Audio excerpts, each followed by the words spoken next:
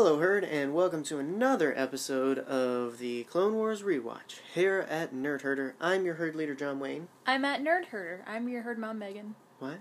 I'm at Nerd Herder. You are at Nerd Herder. Yes. We are at Nerd Herder. Yes. And we have guests, and they are here to hear about the Clone Wars, because who doesn't want to hear more about the Clone Wars?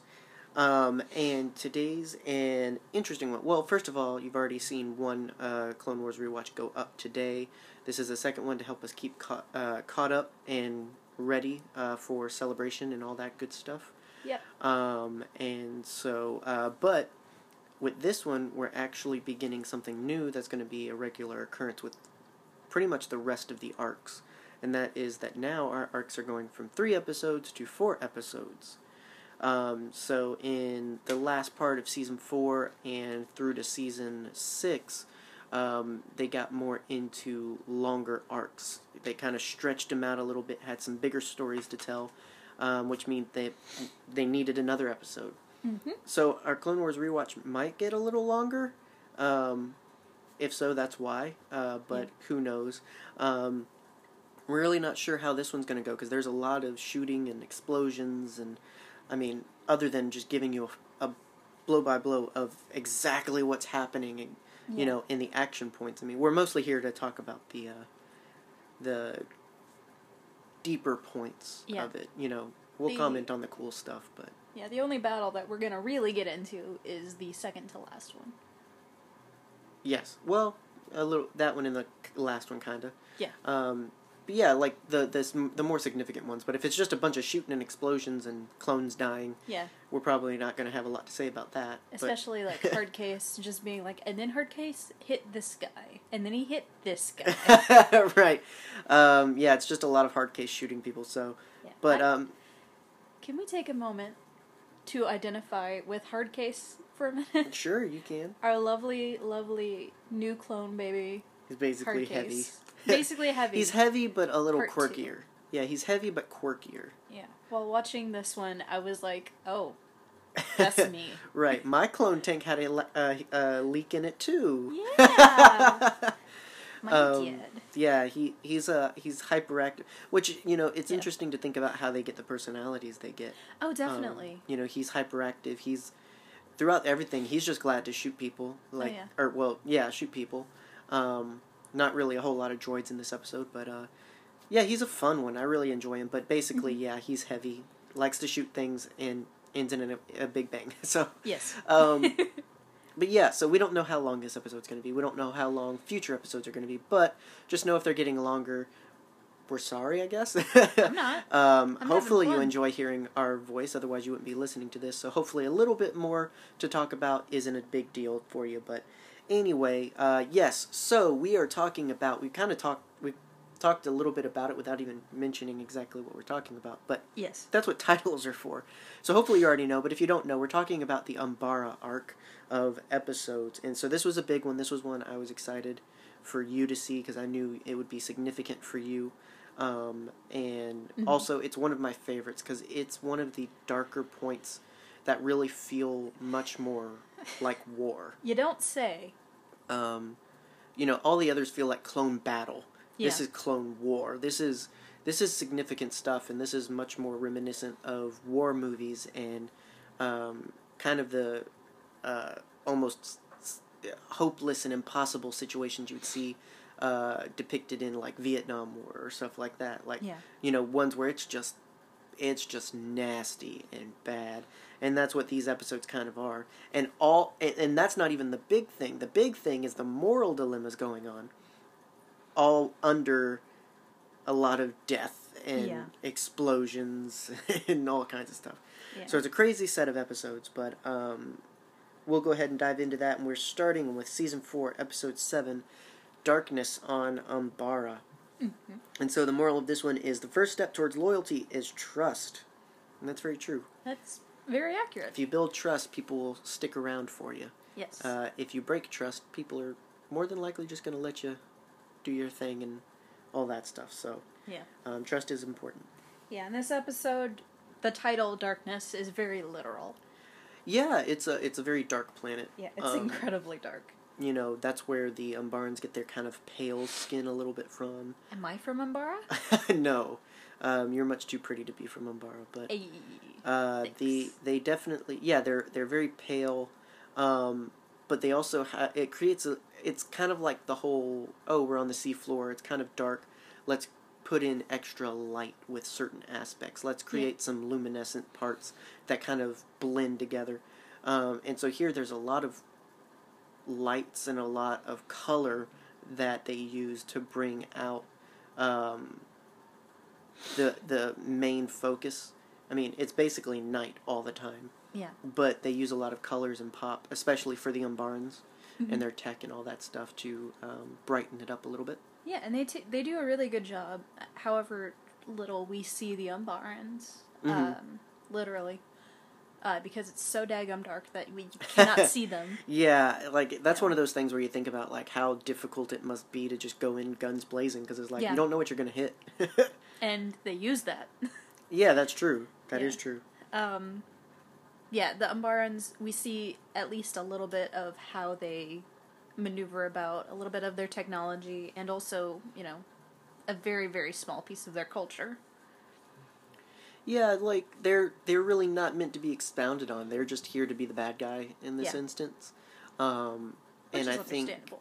you know, they really wanted to create enemies that weren't droids, but that were in ways superior to the clone troopers, that, you know, they could give them a difficult fight. And so, with the progression of technology over these episodes, that's basically what you see, is, like, it's just, oh, we figured this out, and then it's another thing, and, oh, we were finally able to take that out, oh, and then it's another thing, you know, and so the Umbarans are a big challenge, much more so than, I mean, you have to think about how much more difficult the Clone War had been if basically the clones just had to fight Umbarans, or fight against Umbaran tech, because they're much more difficult to deal with than the droids. Yeah. And we don't really see droids here, which was an interesting change.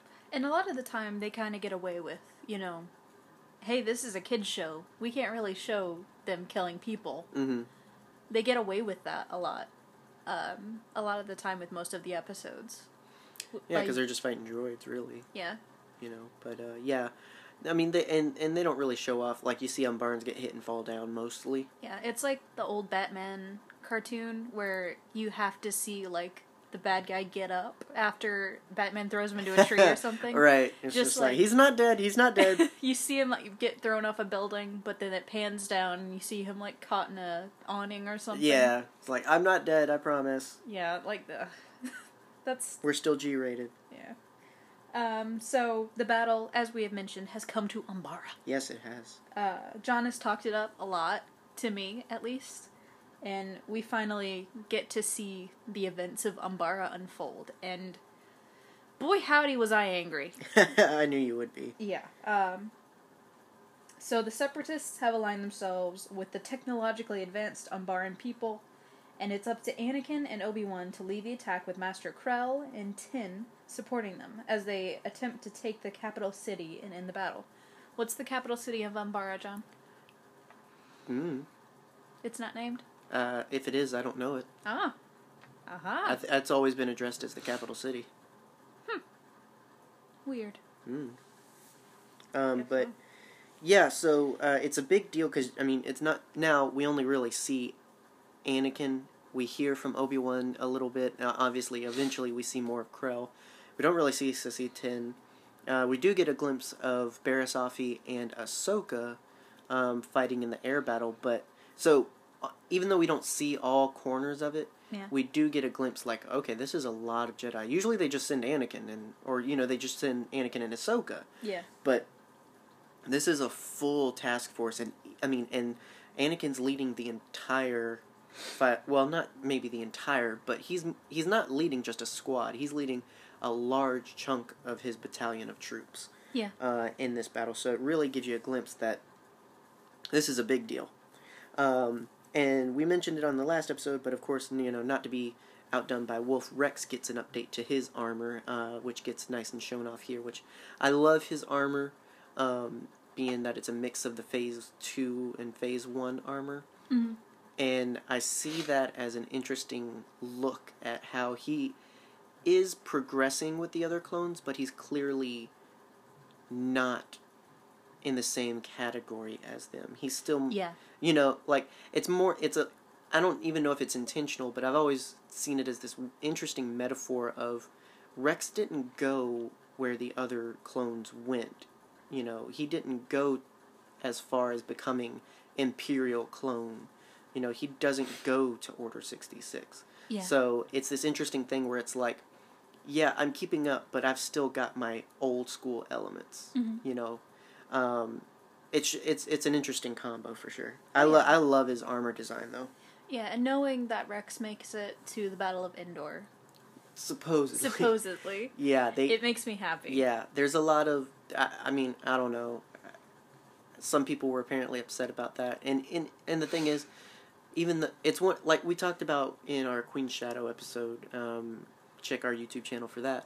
How E.K. Johnson was like, yeah, I have my ideas, but I'm going to hold it back. That's one of those things where it's like Dave Filoni said it, and so people are using that. Like, that's exactly what people say. Like, Dave Filoni said it, and it's like, yeah, but until it's, like, explicitly canon, like, you can't really...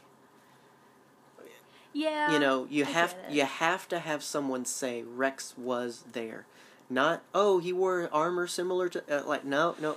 Someone has to explicitly say he was there, and it has to be in some sort of book or in some sort of medium, like comic or show or movie. I don't care, but it can't just be that it's in like a reference book or something, because reference books can be contradicted.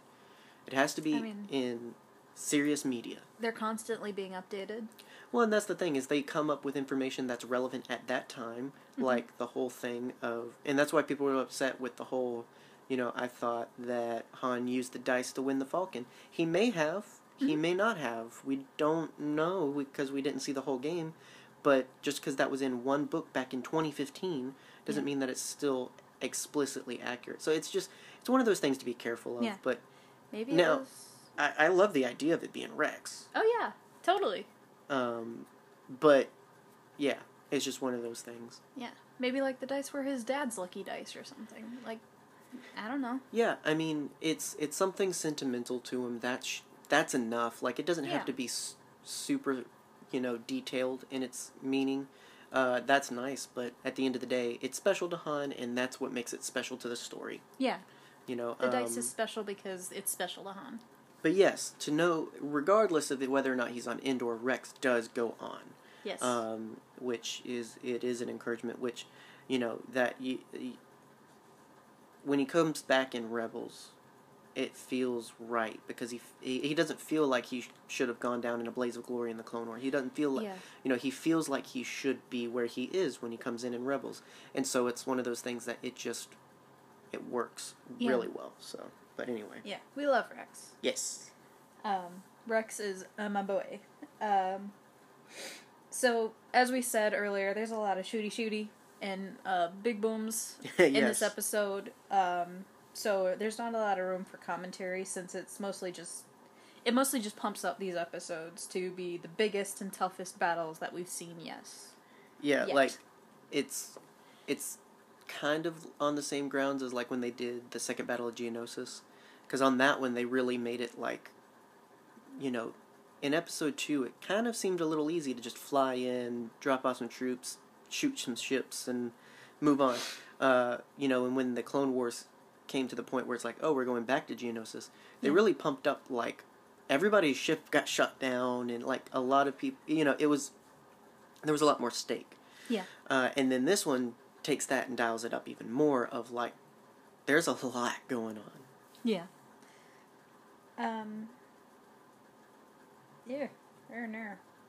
So, as soon as the troops land, it gets very explosive, as per usual in the Clone Wars. They make their way over to a ridge for their staging area. Yeah, and so they actually run into a little cool alien plant thing. I guess it's like, I don't know. It's like an Umbar and Sarlacc, kind of, but it's called a Vixus. And so Tup and Hardcase get attacked by it, but they're able to work themselves out. But yeah, it's kind of like a Sarlacc almost. Almost like interesting. It's definitely organic. Oh yeah.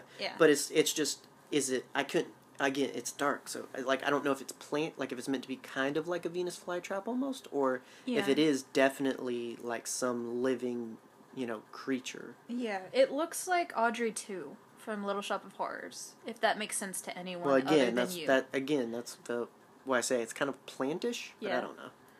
But it's called a Vixus. There you go. Also, I just want to appreciate the fact that his name is Tup. Yeah. As in Tupperware. Maybe. Maybe. I don't know. I don't know. Just Not really sure. It's a cute name. One of our dogs is going to be named Tup. You say we're gonna have like 50 dogs based on all the names that you say we're gonna have.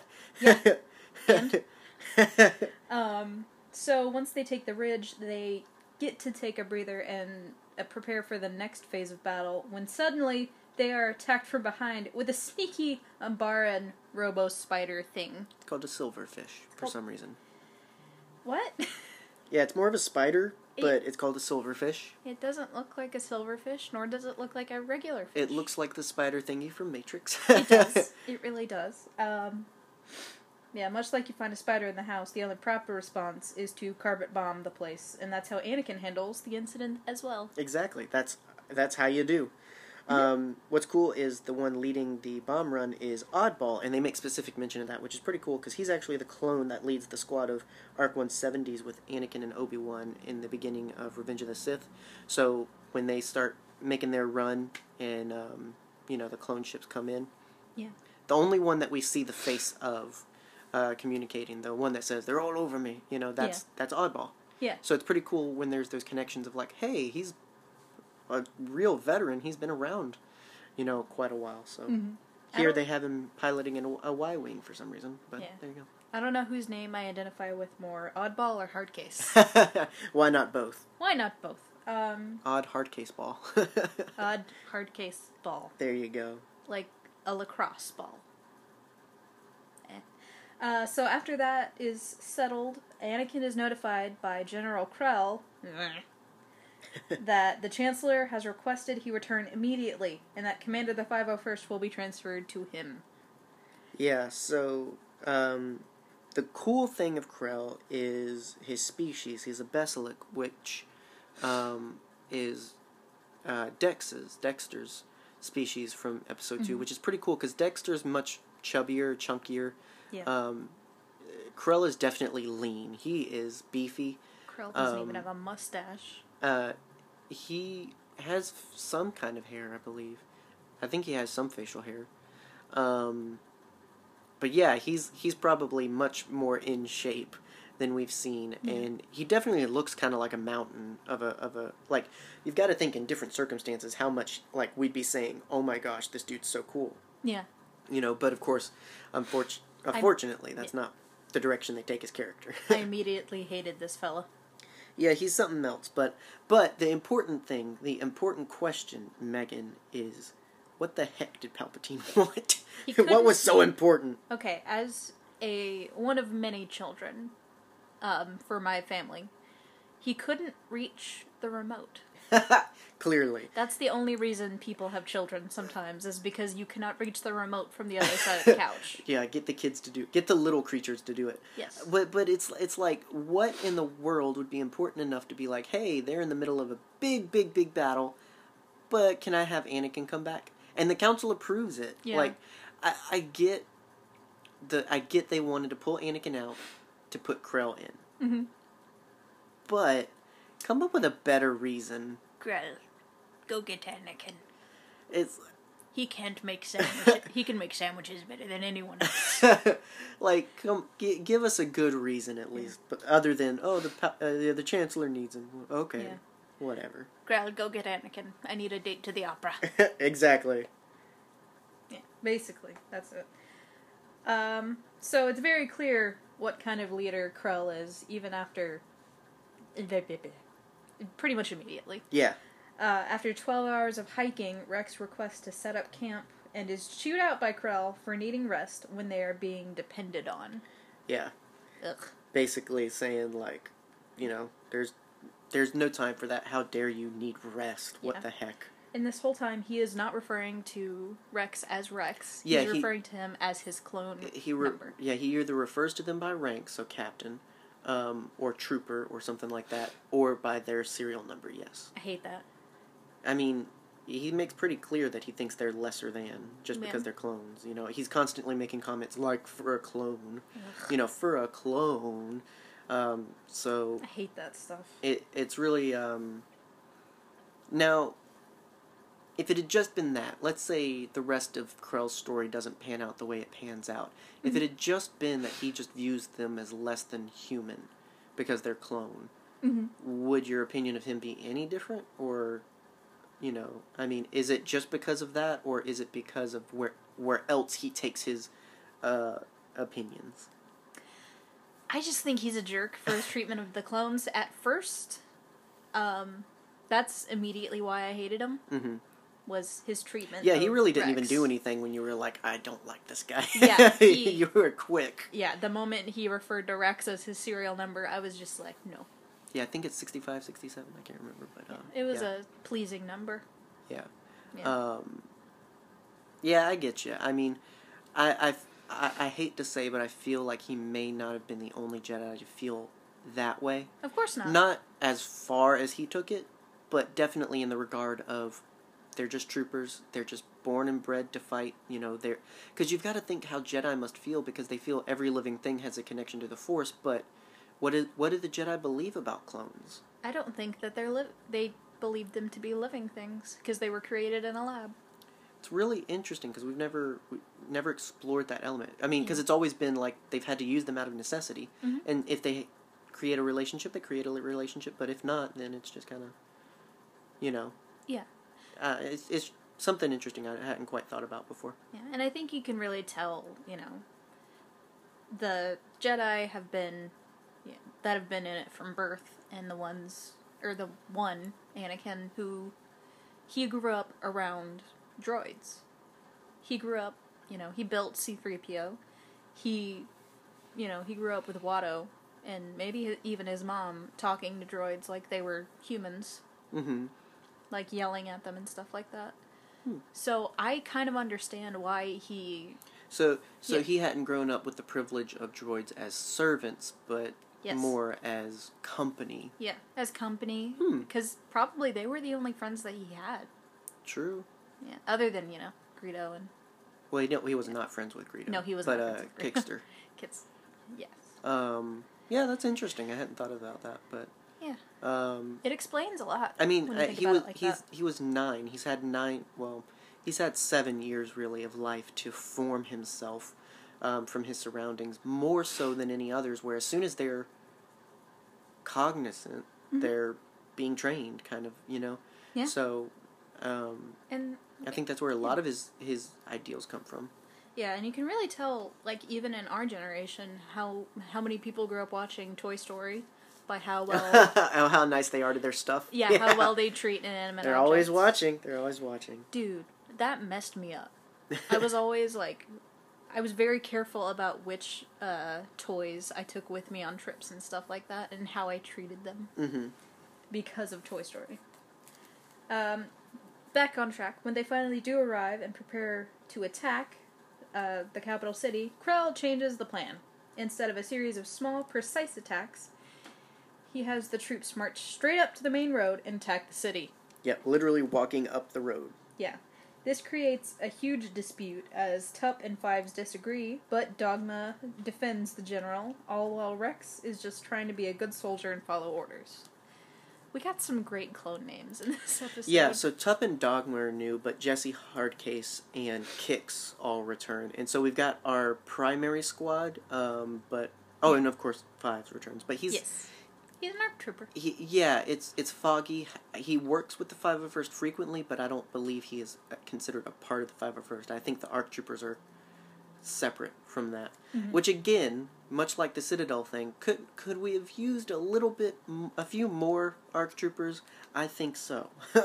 Yeah. I mean, I love Fives. I love just seeing Fives, but it's one of those things where it's like seeing him by himself. It's one of those things where it's like, how did you get approved to just run off and play with your friends. Like, Yeah. you know, you'd expect to see a few more ARC troopers, but whatever.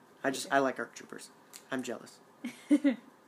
Well, the plan goes just about as horribly as you would expect. Yeah. There's many losses, and after Rex orders a retreat, he is chewed out once again. Jerk. And Fives gets it even worse when Krell ignites his lightsaber when the clone speaks up. If you touch Fives... Well, again, it's going you. back to that. You're not a person. You don't have a voice. You're a soldier. You're a fleshy droid, and you don't talk back to me. That's bad programming, and I'll shut you down. Yeah. That's the attitude he has of it. It's like, I can reboot you. Like, I can shut you down. Like, don't. Mm-hmm. Which, it shows how he feels about life if he's willing to threaten. Yeah. Them just for being like, you're playing with stupid. Yeah. But. And that's the case with a lot of Jedi, is, as much as they pretend to value life, Mm-hmm.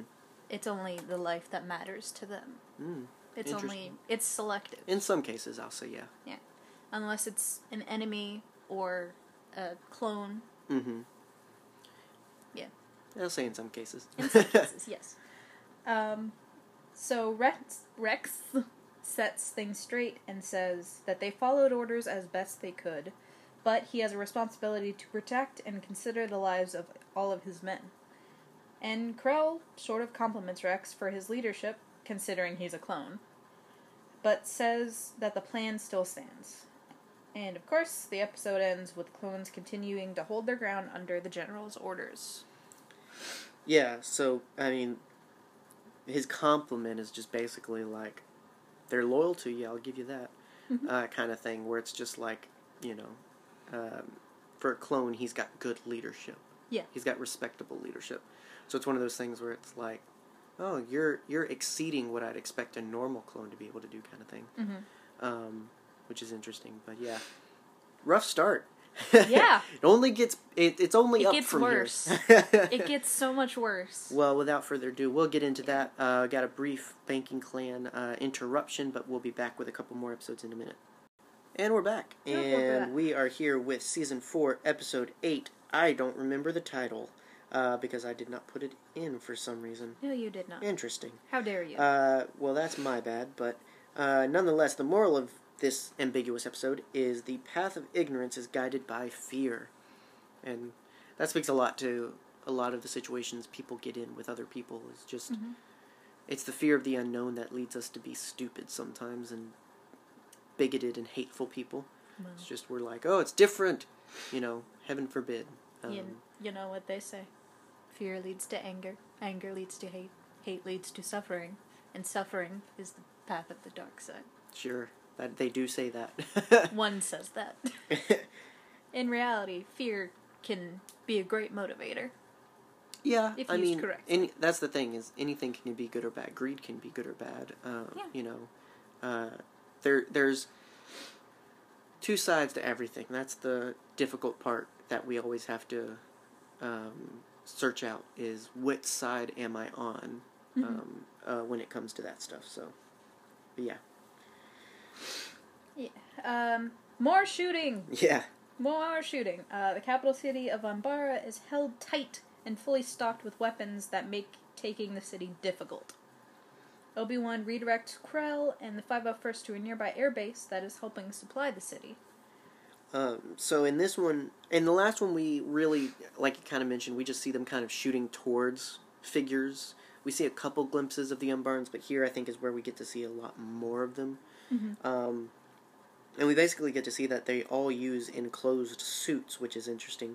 But what they use the suits for is, it pumps this weird gas. It's almost like a drug that keeps them hyped up and hyper-focused, so that they can be better soldiers. Space Adderall. And the look overall, though, comes from classic suited soldiers from, like, Dune and Robotech and such. Yeah. But yeah, in case you were wondering what that stuff is, it's drugs. Have you heard that they're remaking Dune?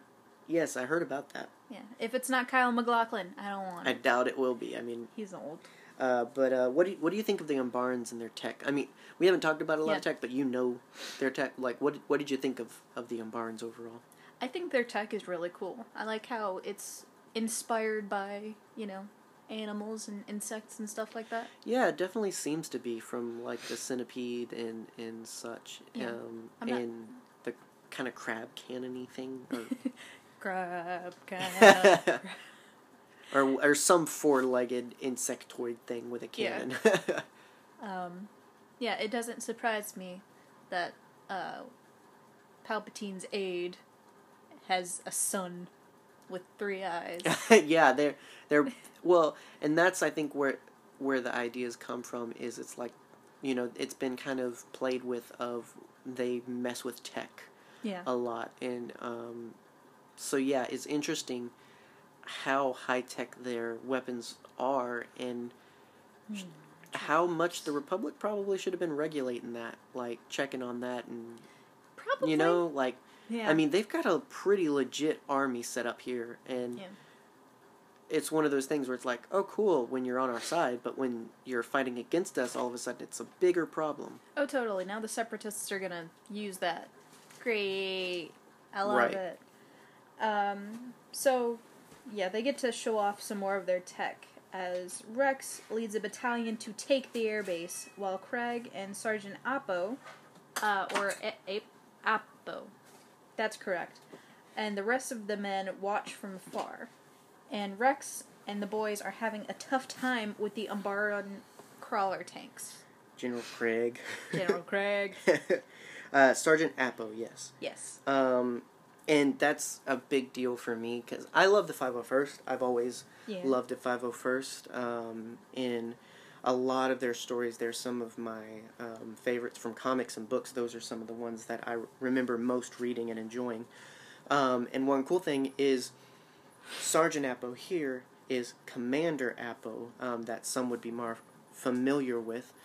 He led the attack on the Jedi Temple with Anakin, and he went on to serve Vader very, very loyally. And Vader, I wouldn't say got emotional, but he had a big response when Appo died in battle when hunting Jedi.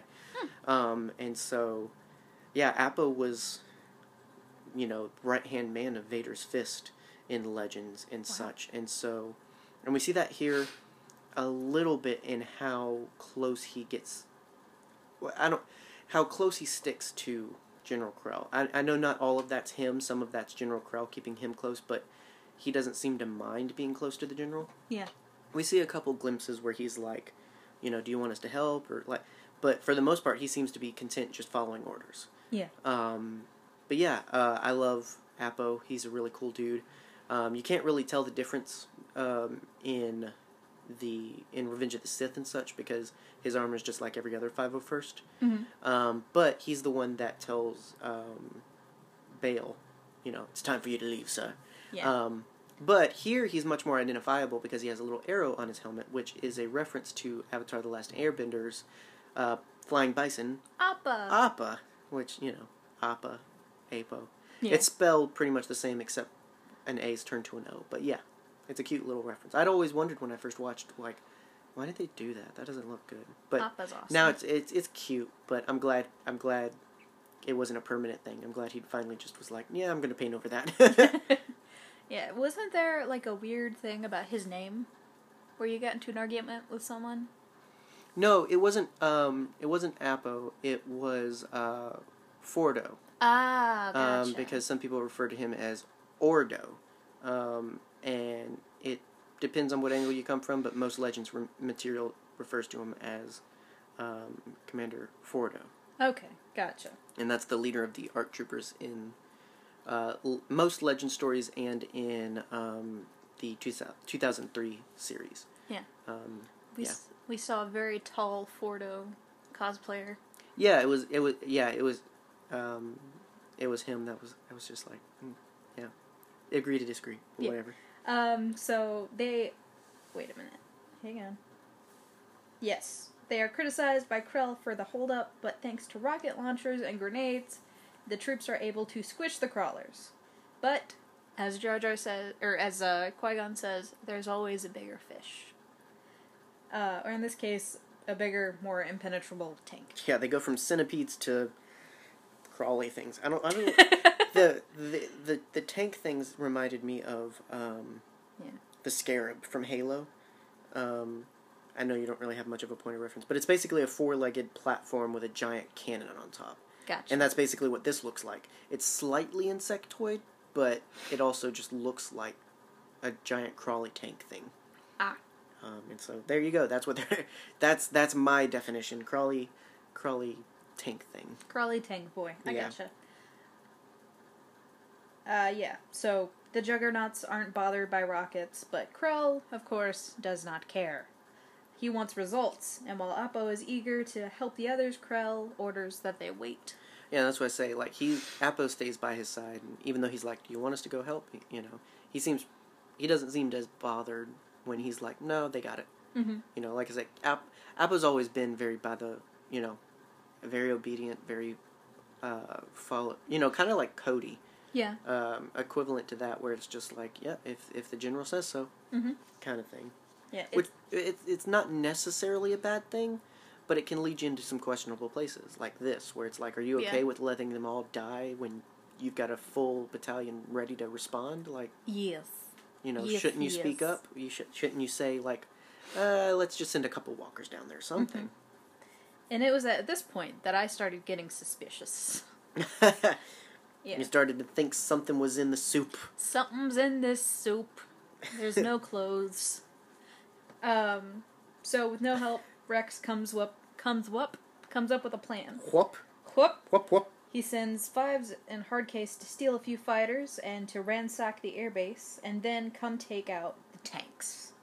The plan worked perfectly, even if Krell doesn't like the deviation, because they survive.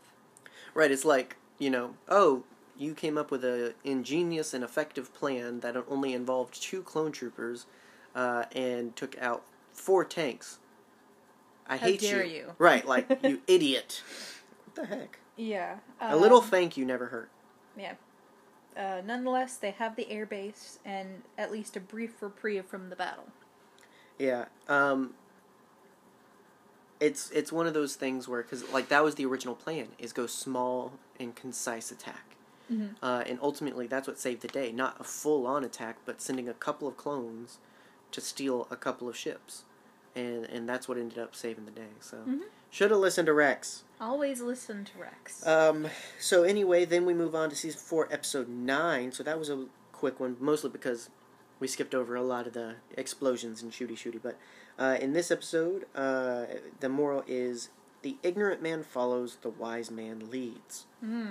Doesn't necessarily have to be a bad thing. No.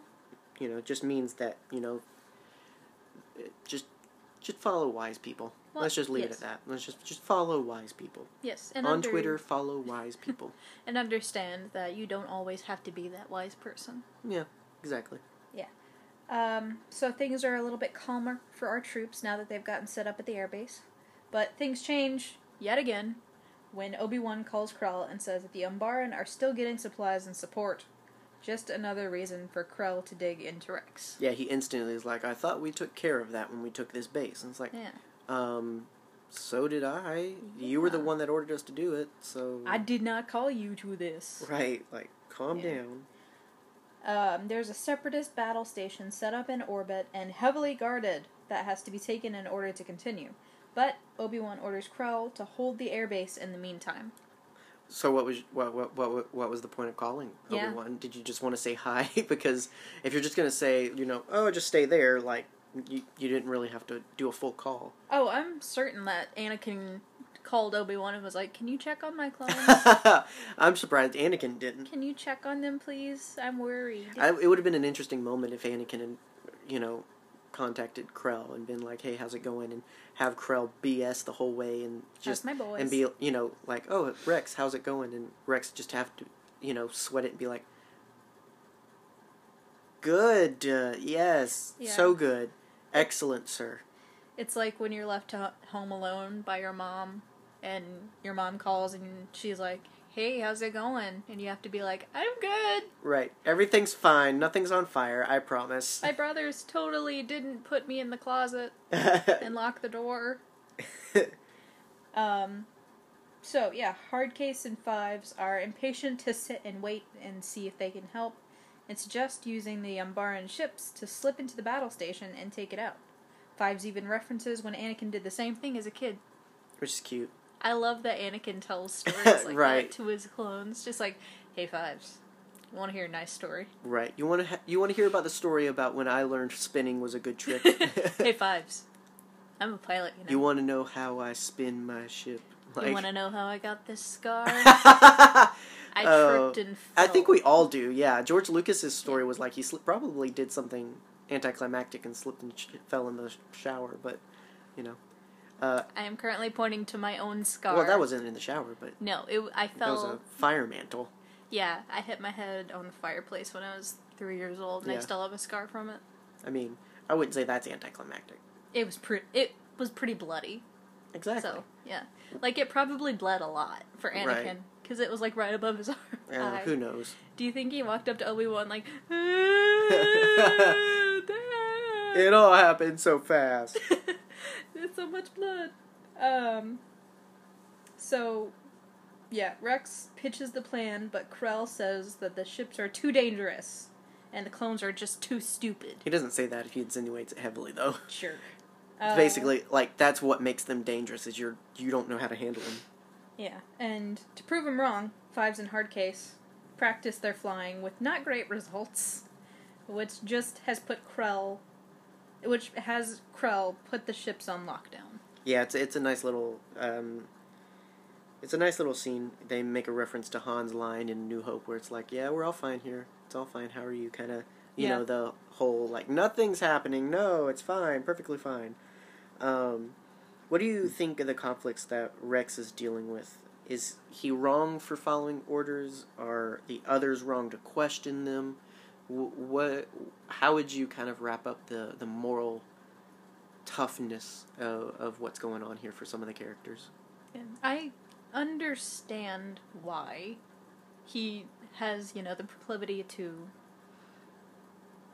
follow orders, because, he's programmed to. For Pete's sake, they're all programmed to. Well, and that's something Fives questions him about, is that your code or is that your programming? Mm-hmm. Is that what they told you or is that what you really believe? Mm-hmm. Which is, you have to think how emotionally heavy that is to deal with, like, okay, is it wrong for me to question because that's not my programming, and is it wrong for me to just go with my programming if I feel it's wrong? Like, there's on top of the battle that's going on, there's probably just a lot going on with Rex mentally. Oh, yeah. To deal with this stuff. Because we gotta think, he's Anakin's clone commander. Right. He's basically encouraged to think for himself. Mm-hmm. And to, be the leader that Anakin knows he can be. Mm-hmm. So, yeah, there's definitely some, he's under a lot of stress. Mm-hmm. He could use some self-care. Yeah, he could use a visit to the spa. Yeah, I just imagine, like, Rex, his self-care is, like, with bleach in his hair. And, like, yeah, gotta keep that fresh. Like, bleach on his mustache, uh-huh. like some women do. Uh-huh. Just, like, some cucumbers over his eyes in a tub full of hot water. He needs a vacation. He needs so many vacations. Take that man to Disney. He deals with Anakin. He deals with Anakin and Obi-Wan. Exactly. Like, Jaboy needs a nap. Yeah. Yeah. So, Fives, Jesse, and Hardcase are determined throughout all of this mess. And, they just set out to steal the ships and complete the mission, whatever the consequences might be. And Rex allows them to go, but says that he can't help them when they are caught. But he does help them, however, when the ships are found missing, and tells Krell that he ordered them to be used for recon. Mm-hmm. Yeah. Yeah, and the cool thing is when they're flying up to the battle station in orbit, we see the scale of battle that's going on there as well. And we see a couple of new ships. We see a couple of the Z-95 Headhunters. Mm. They're kind of like T-fighters. That's what they look like, basically. Yeah. And they were first created back in 1979 as kind of a precursor or kind of cousin to the X-Wing. Mm-hmm. But they kind of pulled in that inspiration here for the headhunters that show up, which is interesting. It's nice to have some variation here and there. Yeah. But ultimately they're replaced by the ARC 170s, which we also see there as well. It's one of those things, like, not every ship has to be an X-Wing. Not every Jedi has to be Anakin or Ahsoka or an Obi-Wan. Yeah. I mean, having some variation creates... it's nice visually. And it's also cool to find some other favorites. You know, just because one works doesn't mean it has to be the only thing in the fleet. I mean, you look at the Air Force, I mean, they have multiple ranges of class of fighters and jets and all the kinds of things. So having a few different starfighters makes sense. What's your favorite Republic ship, John? Not to be, like, it's cheap because my Clone Wars Republic and my Rebel is the same. It's the Y-Wing, but to be different, I'll probably say the ARC 170. It's a beefy ship. It's really cool because it has 3 pilots. And it's got really heavy cannons, but it's also got a rear cannon. It's like, a big deal about it is it's too big, chunky, and needy to be in full production all the time. That's why I feel like they moved from those on to a new class of fighter.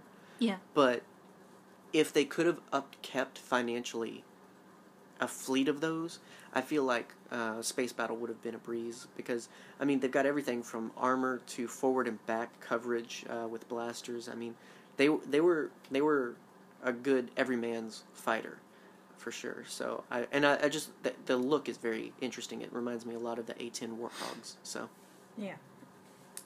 So the trio make their way to the battle in the upper atmosphere and slip by fairly unnoticed. Yeah. Once inside the station, they are spotted, though, and the droids ray shield the core, which is smart for droids. Right, you have to feel like they did that for Anakin, too. Yeah. Like, Hardcase was promised an explosion, so much like his other heavily armed brother Heavy, he sacrificed himself to blow the core, while Fives and Jesse escape. Yeah. Poor baby. I don't know what it is about dudes with heavy guns that are just fine with blowing themselves up constantly. We don't have to aim. Like, that's... Well, I mean, it's not that. It's the whole deal with, like, they love blowing themselves up. Yeah. That's the biggest thing about why I usually play, like, tank or heavy class. Mm-hmm. Because I don't have to aim, because I got the big gun. So it's still recommended to aim, but I see what you mean. Yeah. I don't have to snipe. So as soon as Jesse and Fives return, they are taken to Krell, who figured out their plan and congratulates them with imprisonment. Jeez Louise. Juicy crust. I can't say the words today. They are court-martialed and are said, hey, you guys are getting executed. Yeah, basically. Yeah. All the consequences, basically. But, now, so here's the thing. Can he do that? I mean, we don't know, like, code or anything like that.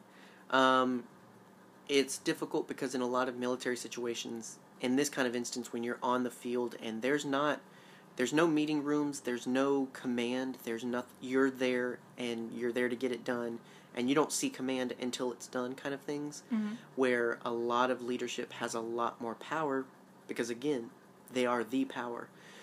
So, theoretically, yes, he could. And theoretically, he has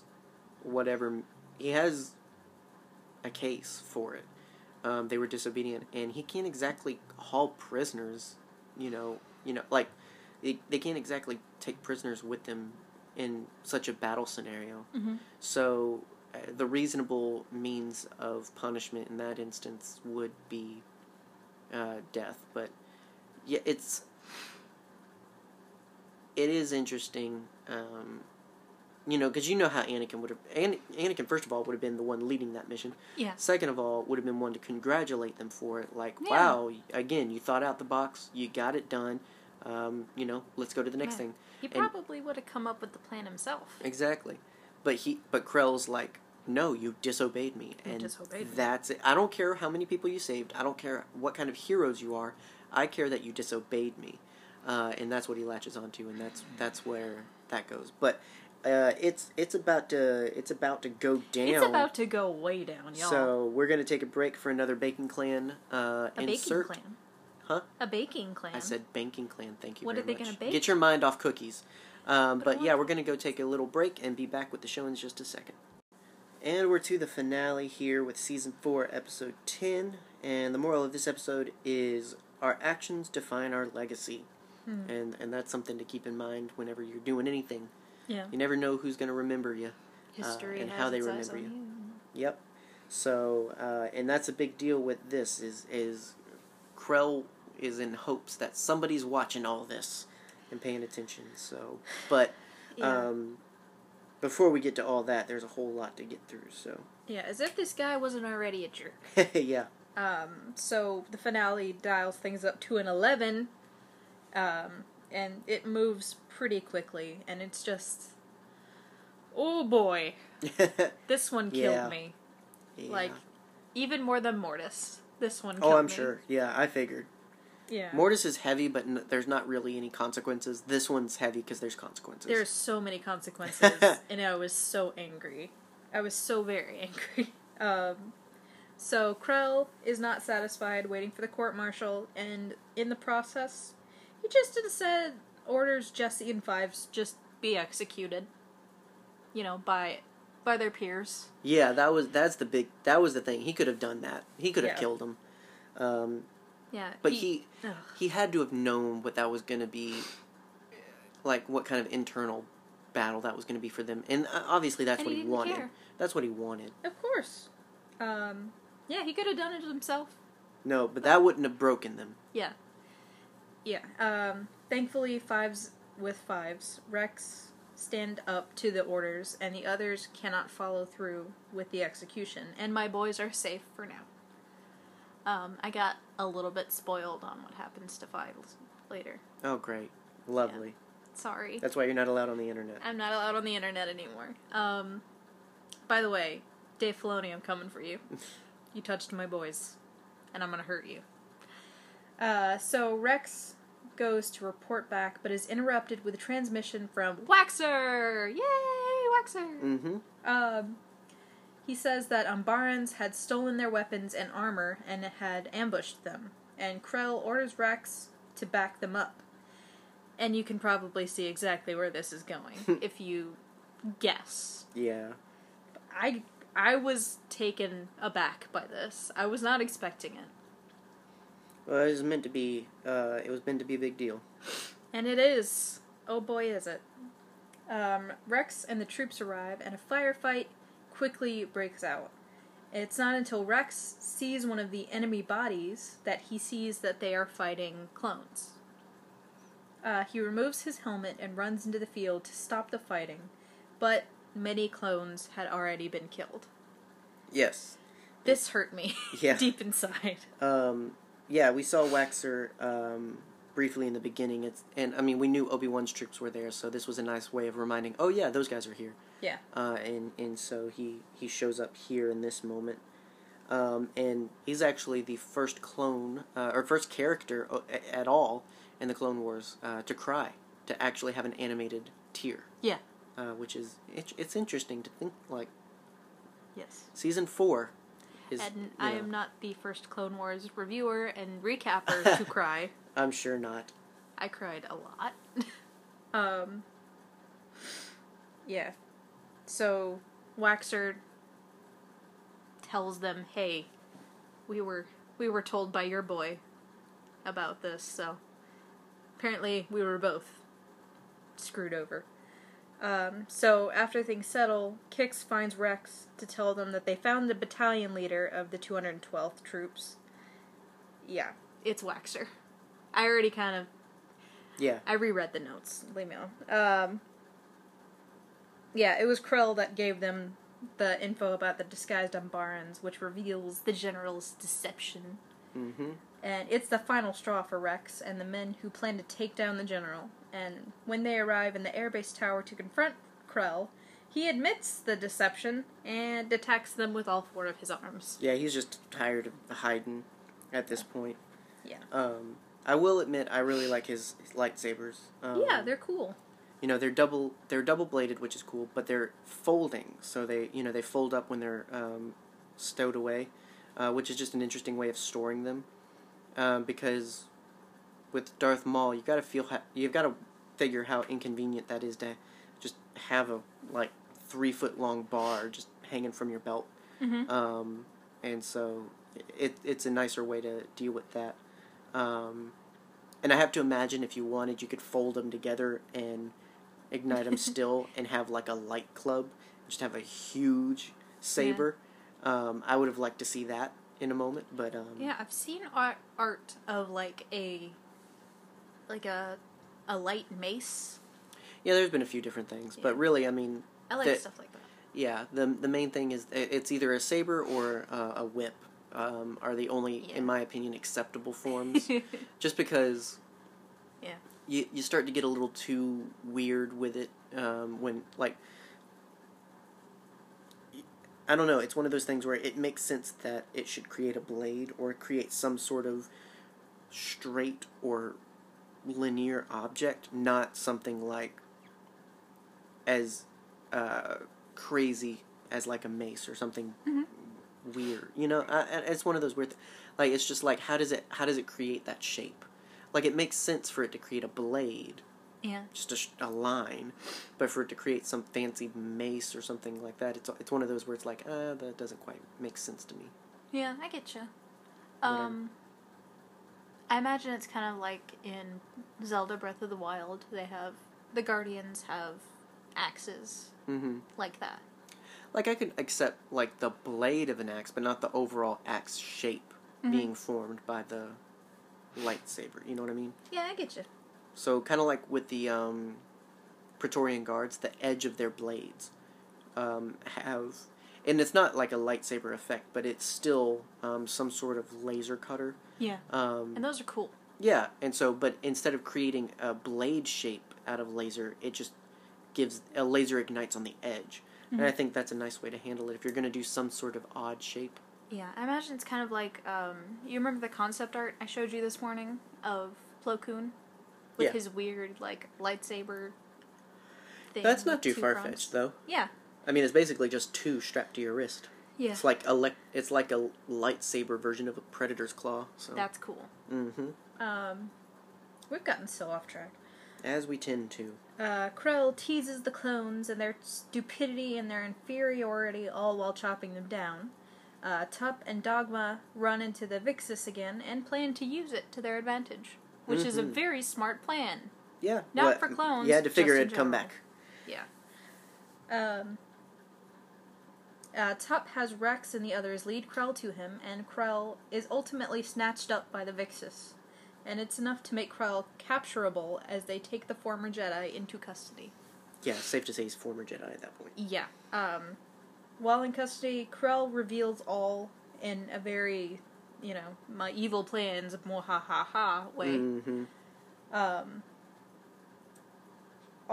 He was doing all of this to impress Dooku in an attempt to be a part of the new order that will rise from the ashes of the Jedi and the Republic. How he found out about this? Well, he says he's seen a vision of it. I mean, the thing is, if you're smart, you see where things are going. It doesn't have to be a full-on vision. It's literally just, I pay attention, and I think things are going downhill, and I don't want to be a part of it. Yeah. Now, he's doing it all the wrong way, but, I mean...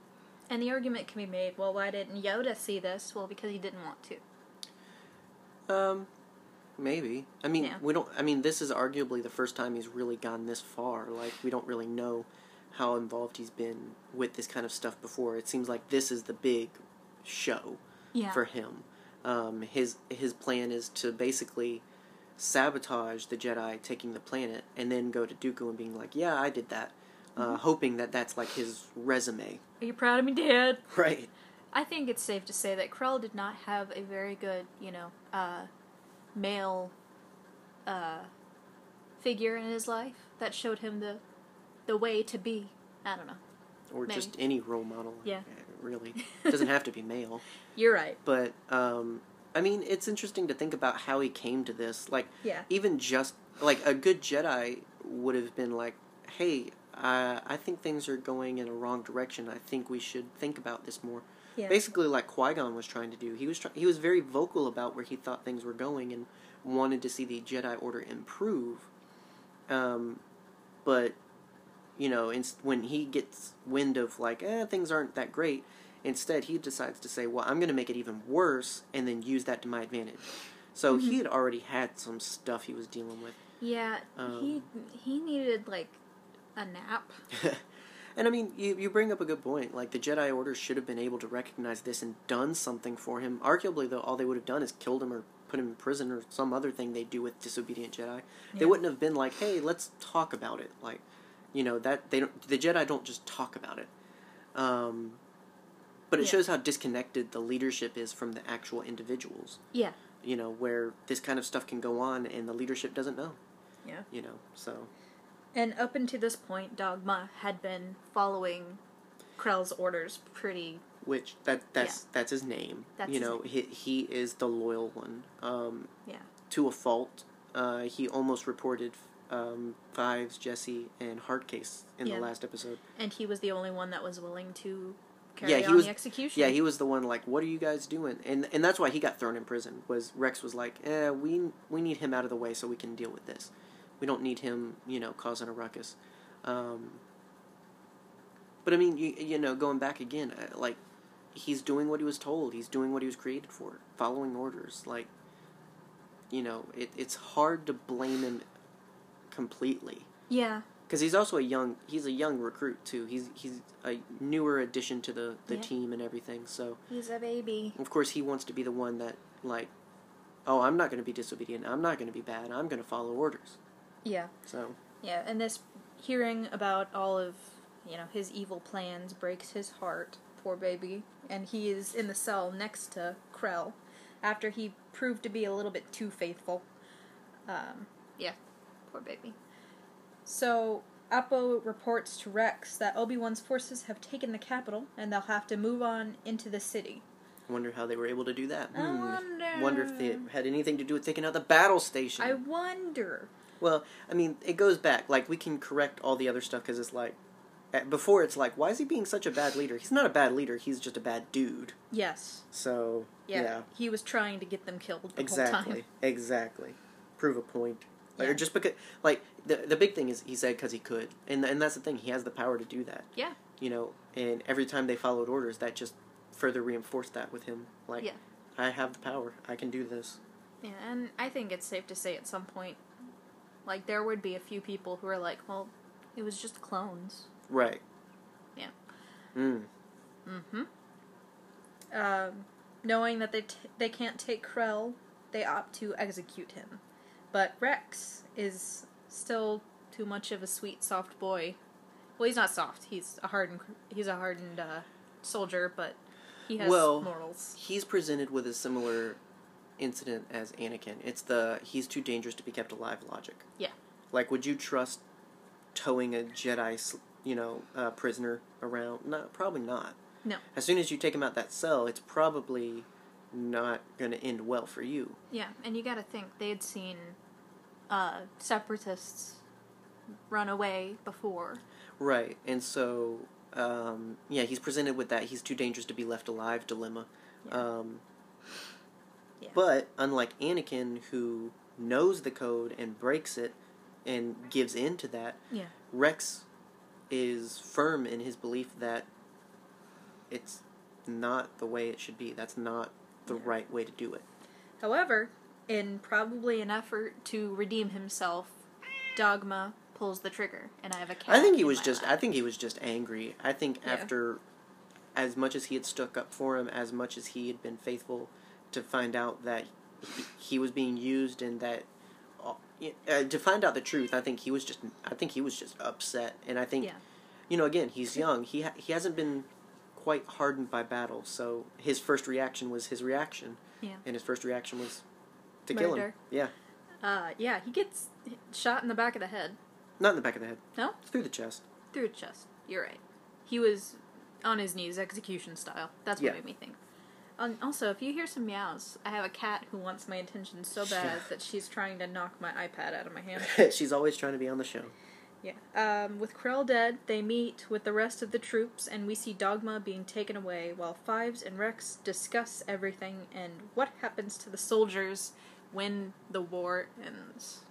Yeah, I mean, you gotta think, like, this definitely had to make them ponder Yeah. everything, like... Yeah. They probably started thinking, hey, how many other Jedi have this ideal? Right, and what does that mean for us? Like, what happens when we stop being useful? You know, it's a difficult thing. Now, but how do you think that they explained all of this? Like, they obviously show up and they're like, yeah, General Krell's dead, Tup killed him, or not Tup, Dogma killed him. Mm-hmm. So, yeah. Like, how do you think...